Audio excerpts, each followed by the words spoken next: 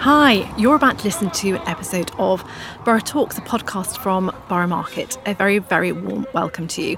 We're going to be bringing you a series of conversations around food and food culture with some inspiring guests and leading voices from the food industry. I'm your host, Angela Clutton. I really hope you enjoy listening to this episode of Borough Talks, and if you do, you can subscribe for more from us. Hi, everybody, and welcome to Borough Talks, Borough Market's podcast. I'm Angela, and I'm sitting here today with lovely Ravni Gill, who I've launched in calling Rav, even though we've only just met 5 minutes ago, but she's so friendly and lovely. It's Rav from now on. Pastry chef, campaigner, TV presenter, kind of powerhouse, really. And we're going to kind of get through all of that in the next half hour, 40 minutes or so, and talk about her latest book, Sugar, I Love You. When was that out, Rav? It was out in October. Gorgeous books. Thank We you. definitely want to talk about that because I think it's one of those cookbooks that exudes you. Thank you. The personality that comes across in Bake Off and other things that you do. It just feels like. Do you feel that about the book? I really do, actually. I think the first book I wrote, Pastry Chef's Guide, was very much a manual. It was a bit more serious. It was very theory-based because the publishers took a punt on me. And Sugar, I Love You is the whole, this is me, personality, and people kind of get it a bit more. Yeah, and it feels that way. And one thing, we're going to talk about a load of things and then come back to Sugar, I Love You. But one of the things I love about it, as well as the recipes, is you talk so gorgeously about your friends. And it's really but it feels as the reader, the cook, that not only are you with us in the kitchen, but your mates are too. And that's really lovely. Really, gives us such a warmth Thank you. to it. So, gorge. But you just said that your publishers kind of took a punt on you. Let's talk about that. How did this get to be what you do? I love telling people this story because I feel like it can inspire lots of other people. But when I was pastry chefing at a place called Llewellyn's in Herne Hill, I got asked, I used to carry around this big fat orange folder with all my recipes in it from all the years of working in kitchens. And the chefs would always say, I want your folder, I want your folder. And people would text me or message me from jobs that I'd been in saying, I need that recipe from that folder of yours. And when I was at Llewellyn's... How big is this folder? It's chunky. Okay.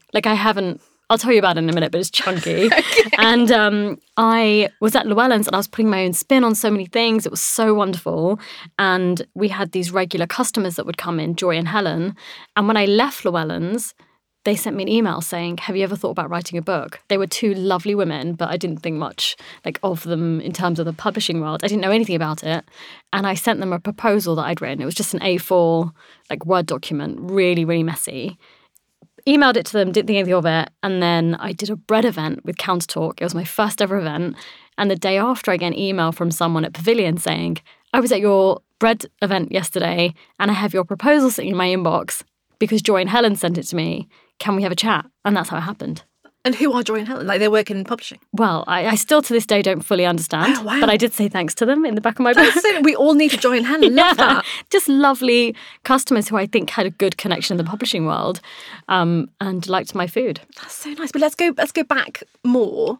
How was it? Obviously, there's so many ways of getting into food. What was your why pastry? How did that come to be your thing?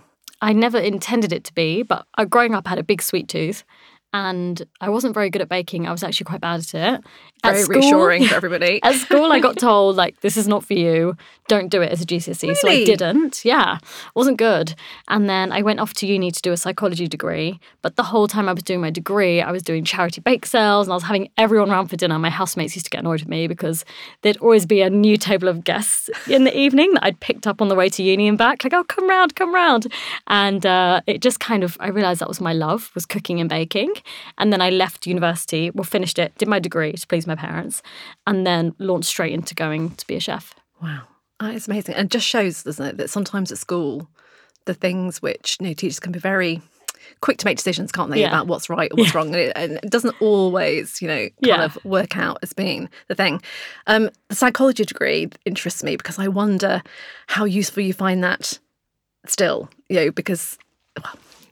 do you find it useful? I think part of me used to think that I'd thrown it away, but actually what I realised is the degree in psychology helped me deal with people. Yeah. In kitchens, you're in this melting pot of so many different personalities, and I always feel like there's always something happening, one situation, and I feel like it helped me like engage with people, keep friends in the industry, but also be that one in the kitchen where everyone would come and tell me all of their problems. Like I write in Sugar, I Love You about it being a confessional because I would get all the secrets and this and that. And it was quite nice, actually, talking to a lot of people and listening. Yeah. Actually, I learned a lot about listening. And I think psychology degree helped me set up Countertalk. Yeah. You've gorgeously taken me exactly where I wanted to go next, which is Countertalk. Tell us what Countertalk is. So Countertalk is a platform for people in the hospitality industry to connect with one another and to also empower people with tools and resources to help them be better. When it first started, it was an Instagram page to kind of get people talking a bit more. And when was that? When did it start? I think it was like 4 or 5 years ago now. And I was working full-time as a chef and I set up an Instagram page to kind of get people talking more because I feel like it can be quite cliquey. Mm-hmm. You move in your cliques and you don't really interact with anyone else.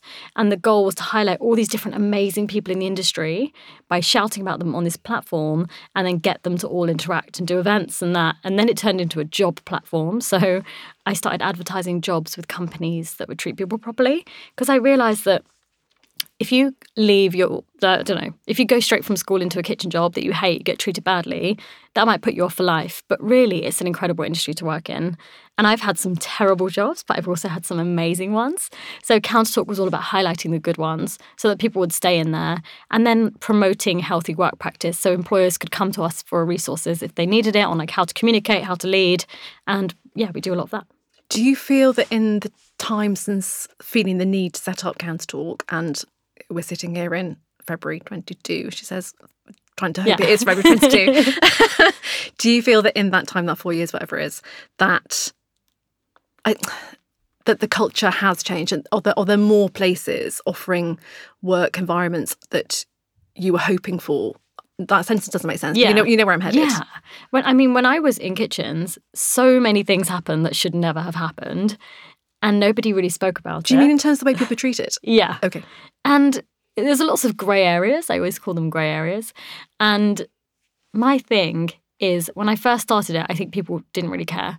I've still got some cult followers from the beginning who are amazing.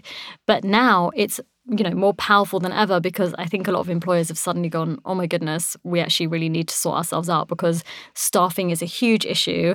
And I've always been banging on about staff retention. Yeah. People think it's quite boring of me, but I'm always like, staff retention is key to a flourishing food business because your staff are your everything. If you treat them well, you'll have like reliability, consistency, the doors will stay open, customers will keep returning. It's really your seed of growth in a company. And I think not treating people properly, just from a human level, is silly. So it is not smart. That's true. It's not good. And when you started, did you feel you were getting positive reactions from employers as well as employees? The right type of employers were like, yeah, get it immediately. Yeah. But a lot of employees were, oh my goodness, we need this. They were really my champions. And now it's gone a lot more even where employees will tell their employers, have you seen this resource on Countertalk? And we get employers reaching out to us saying, can you recommend someone in this or can you help with that? And that is like incredible. Yeah, because a quick look at newspapers over the last 6 months or so will enable all our readers to know there's been such a hospitality staffing crisis. Big time, which has been caused by several things, I guess. Do you want to talk us through your perspective on what's got us to this point? I think there's obviously Brexit. Yeah. And I think there are so many reasons as to why the staffing situation is going on.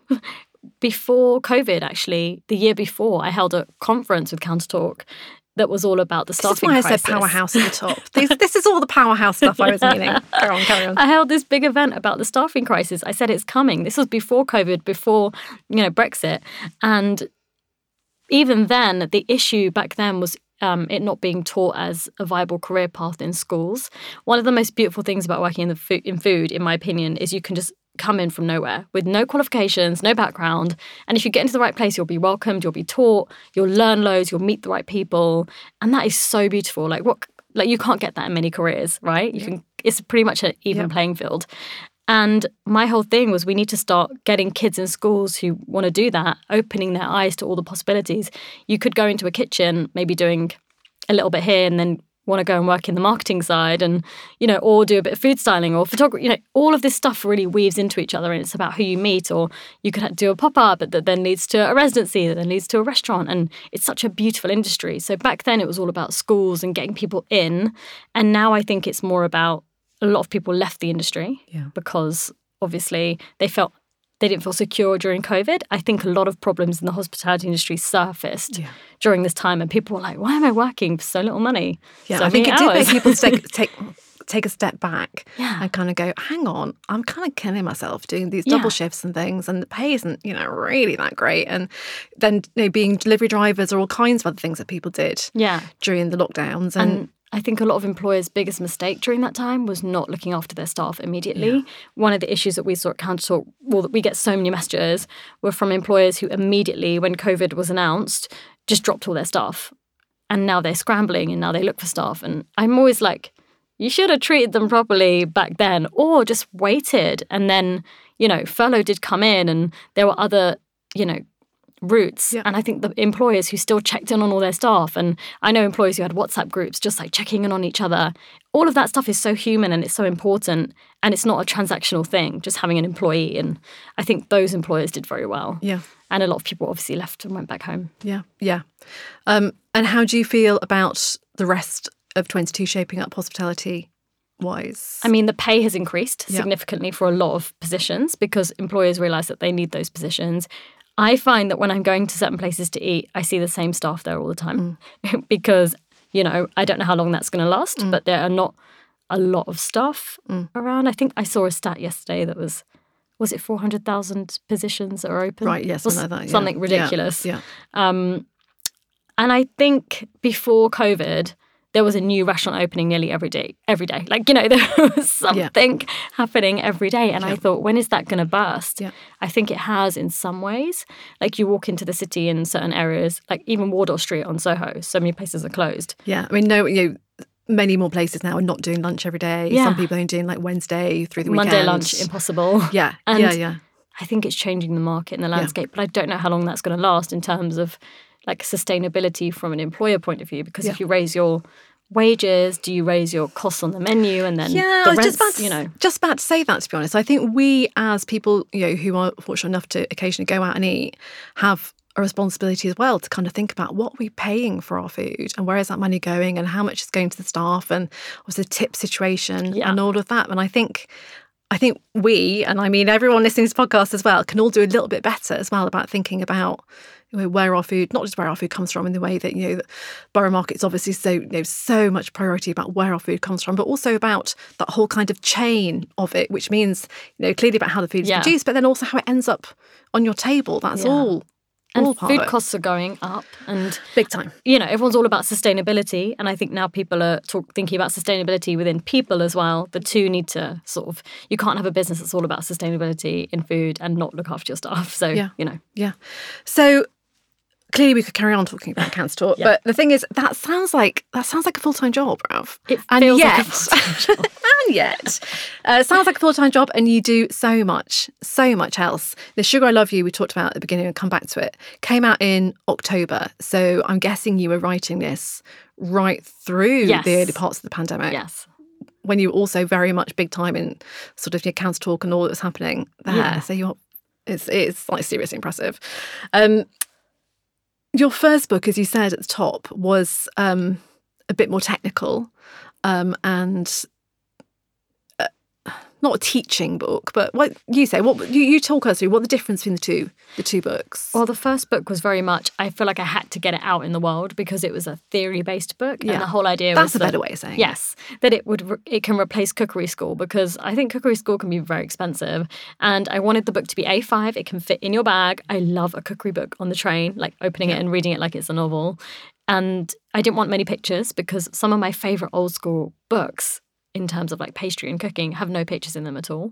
And I quite like that. That's nice. I have found that people these days don't necessarily like Tell me about a limited amount of pictures, but I think that's quite beautiful. But the people who get it. We do a cookbook club at Borough Market, which I the absolute joy of hosting. Yeah.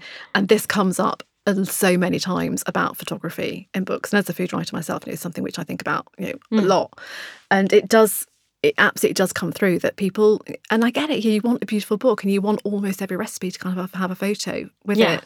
It's just where we are. But I completely agree that some of the older books that don't, there is something very beautiful about those. I really think so. too. And it's about your own interpretation. And often these pictures are great, but they're so styled. And, you know, I don't know. I think there's a lot of power in reading and just going through it and going through it in your head and thinking, really concentrating on the formulas of a recipe. So that's really what it was about. And I wanted to get it out as a baseline before I released another book. So Sugar I Love You is way more playful and fun, but if you want to understand more about pastry, for example, there's like a smoked almond and quince tart in Sugar I Love You, go back to Pastry Chef's Guide and read up all about pastry and then come back. No, that's great. And I think you're saying about your perfection and styling, and there were loads of just incredible shots in Sugar I Love You, but there's not too many that are kind of perfect. And I love that about it as well. They're kind of part eaten, or you're in there, or family or friends are in there. And it's what you're saying about the joy kind of bouncing off the pages. It isn't just in the recipes, but I think it's very much in the photography as well, and in the way the whole book is put together. Thanks. I think that you have recipes that flow over pages, and it's food, isn't it? And I used to, when I first started working in pastry and desserts, I wanted to be that chef that did really flawless, beautiful things that looked really unobtainable. It was really where I was going. And then when I landed at St. John, I was like, oh my goodness, I've been doing it wrong all this time. And it was all about connecting. And my food started tasting a lot better. I connected more with what it was that I was using. It was all about seasonality. And genuinely, I carry that through with everything I do now. And I think flavour over everything else is the most important thing. And getting a beautiful dessert that you can eat the whole thing, and instead of it looking absolutely beautiful and only being able to have like one bite because it's so rich or it's so creamy. I'm all about like eating it. And again, that really comes through. And we share a love of deep frying. Great. Love the we deep can fryer. definitely bond over deep frying, if nothing else. And that's, again, there's so much in the book. Sugar I Love You is a great title. Did the publishers were the publishers loving it from the start, the title? Well, I initially proposed that my first book would be called Sugar I Love You because I just had this name in my head, but I think they said no because no one knew who I was, and I think it would be quite a weird angle as a pastry book, especially pushing a narrative of loving sugar when a lot of people think that it's not actually very good. But this book, because it's so personality based and it's all about kind of my life and my family and my friends, I thought it was quite joyful to call it Sugar I Love You, because I really do. And I'm not saying that you should go and eat loads and loads and loads of sugar. I'm all about you can only enjoy it in balance and moderation. That's really my message. Yeah, I think that's exactly it. And also, I think there's an understanding of what sugar is and the role it plays generally in food. And I think it is a real celebration. It gets a bad rap, but it does. I eat something sweet every day and it brings me a lot of joy. Yeah, exactly right. I mean, I absolutely love this book. I have brought with me a pristine copy to get signed for my 8-year-old niece because she completely adores you. But my one at home is like a bit more splattered than this one. It is an absolutely gorgeous book. And my 8-year-old niece absolutely adores you because of Junior Bake Off. I thought you were going to say that. We've got to go there. For anyone who has regrettably not had the experience of seeing any Junior Bake Off, tell us about it. It is so much fun. And I never would have thought that I would enjoy doing something like that. And I almost got thrust into it. I just said yes to this opportunity that I got approached through Instagram on a DM during lockdown. And I ignored it for quite a while and then eventually spoke to this person. Why did you ignore it? Because I just thought it was one of those things, you get so many messages that are fake or they never go anywhere. And I don't do well being led on in general. So I just don't entertain things. And so I thought it was one of those. They said it was for a Channel 4 show and did I want to have a chat? And I thought, absolutely not. Yeah. And then one day after getting like a Facebook message, a LinkedIn message, an email, I said, okay, what is this? And they said, it's to be a judge on Junior Bake Off. And then I remember turning to my mum and saying, I'm not going to go and do that. And she was basically like, just shut up and go. My mum is really brutal. She has no sympathy. She was like, just shut up and go. And I went for the audition and kind of got it. How many series? I've done 2. You've done 2. Okay. Yeah. And you are so compassionate and kind and supportive. But I think the biggest thing is you don't talk down to the kids. I think it'd be really easy to be patronising, going, "Oh, well done, Lola, you did a lovely thing." Lola. Because, I know, I mean, rooting for Lola, little gutted. Because, she's so gorgeous and like big smile and all the rest of it. But you don't do that at all. You are kind and compassionate and supportive. But you also because they're taking what they do seriously and you take it seriously. And I think that's enormously respectful. Is that hard? Thanks. I was really nervous at the beginning because I thought I've not been around many kids in general. I was wondering about that. Yeah. If you grow up with loads of not at all. So I was a bit terrified. And when I remember calling my friend the first day, going, "Oh my goodness, I don't know how I'm going to do this." She said, "Just imagine you're talking to Nyla and Santisa and Alara, who are my one of my closest friends, nieces, who I adore."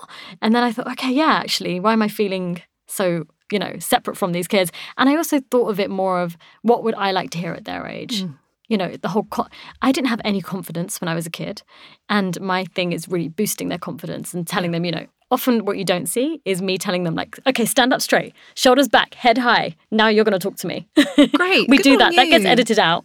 And then they talk, rather than because I used to do that all the time and pull my sleeves down lots and sort of mutter and chew things and we do a lot of that, actually. Yeah. I really care about them, genuinely. That's so lovely. And that must make it harder to be critical. It is so hard. Yeah. It's really hard, especially because you have the break times where you're hanging out and playing and being silly and shouting and running around. And then you go on camera and it's this maybe wasn't that good this time. It's hard. Because there must be some tears and upsets. There's lots of tears. I bet. Yeah. That must be very, very hard. How, over what period of time do you film it? How's that work? Over a summer holiday. Oh, okay, that makes sense. Yes. Yeah. It's intense. Yeah, I bet it's intense for them because it's long days. Yeah. But, you can see, they're taking it seriously, but you can see how much they really are enjoying doing it as well. Yeah. And it seems really believable that the kids are kind of rooting for each other. In a way, it doesn't feel, obviously it's a competition, but it doesn't feel as competitive as maybe the adult version does. Because sometimes I think on Adult Bake Off or indeed any of those kind of shows, everyone's like, "Oh, yes." And you think, "Oh, yeah, really?" But with the kids, it seems like a shared experience. Yeah. And they're all mates behind the scenes, they're all hanging out in the evening in the hotel rooms. They're saying things like, "Hey, tonight we're watching this movie and we're going to do this." And when one of them leaves, they have little parties and they sing songs and they're genuinely mates. Yeah. And I think it really does encourage kids to get into cooking. And I think more than just baking, for the kids who watch it, not just the ones who are taking part, that I don't think, from my experience, friends who have kids, or as say, my lovely niece, that it's just then, okay, I only want to bake amazing cakes. You feel it's building an interest in the kitchen, an interest in food that's beyond that, which has got to be brilliant. Yeah. And I was so impressed with them in general, but this year in particular, I was so impressed with a lot of them knowing all these ingredients and things that I had no clue about at their flavour age. combinations. Yeah. Genuinely delicious. Yeah, but really, innovative stuff or things which you wouldn't necessarily think of as being child, flavour combos. Yeah. I had some great food this year.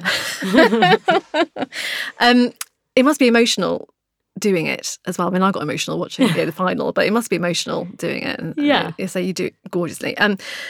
Last mention of my niece Katie, she has a question for you. Okay. She has two questions, but one I'm not going to ask on air. Have you ever made a wedding cake? I have. I've made a few wedding cakes, multiple wedding cakes. Okay.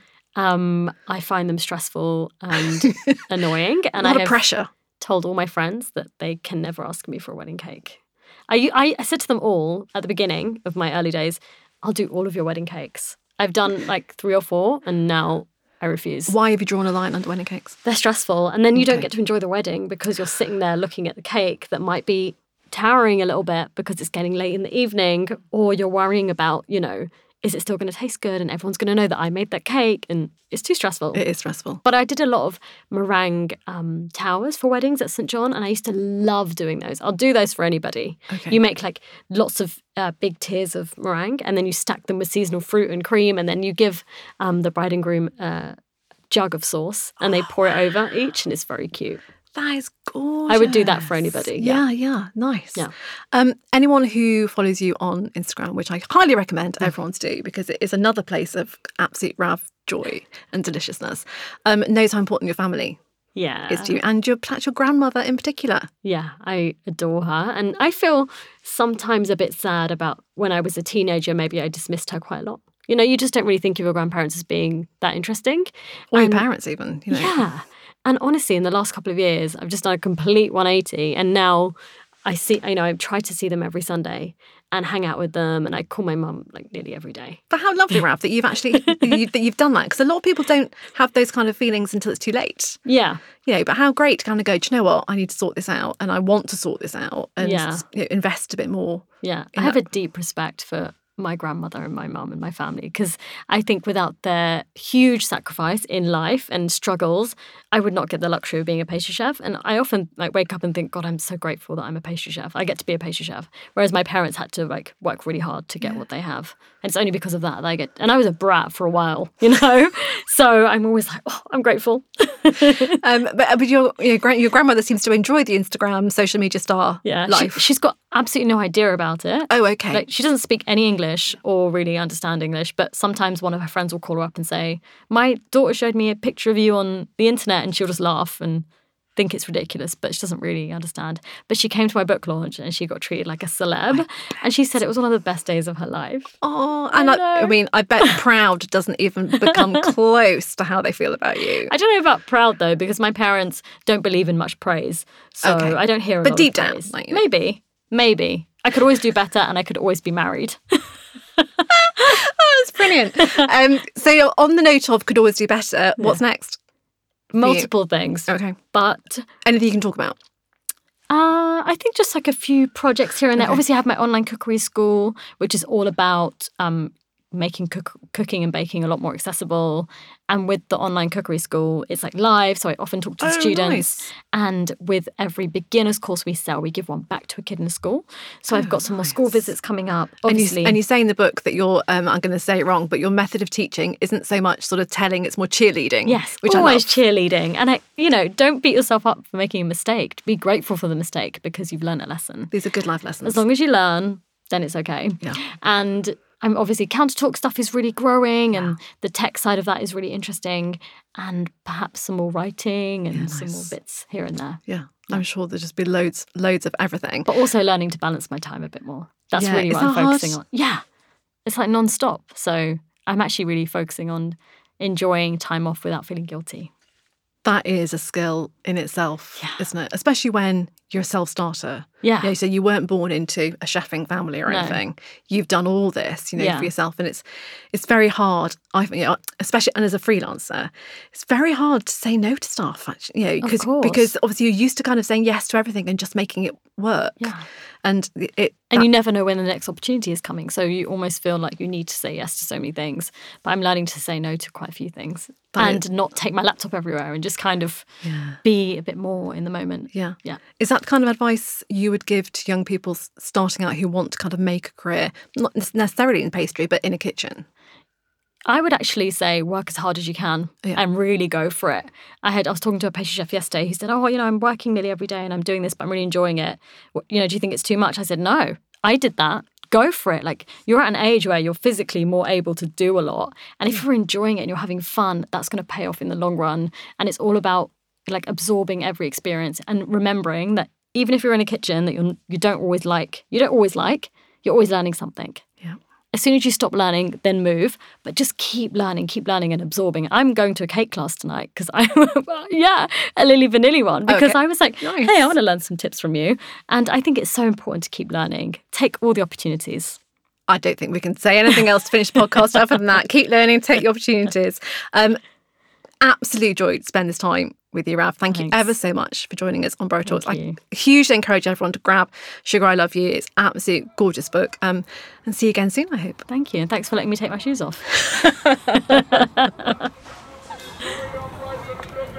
Thanks for joining us today. We'll be back with more Borough Talks soon. A reminder that Borough Market is now open 7 days a week. For those who can't make it down here, you can still enjoy the best of Borough at Borough Market online with nationwide delivery. You can head to our website for more information, subscribe to our newsletter. There are lots of recipes and features on the Borough Market traders.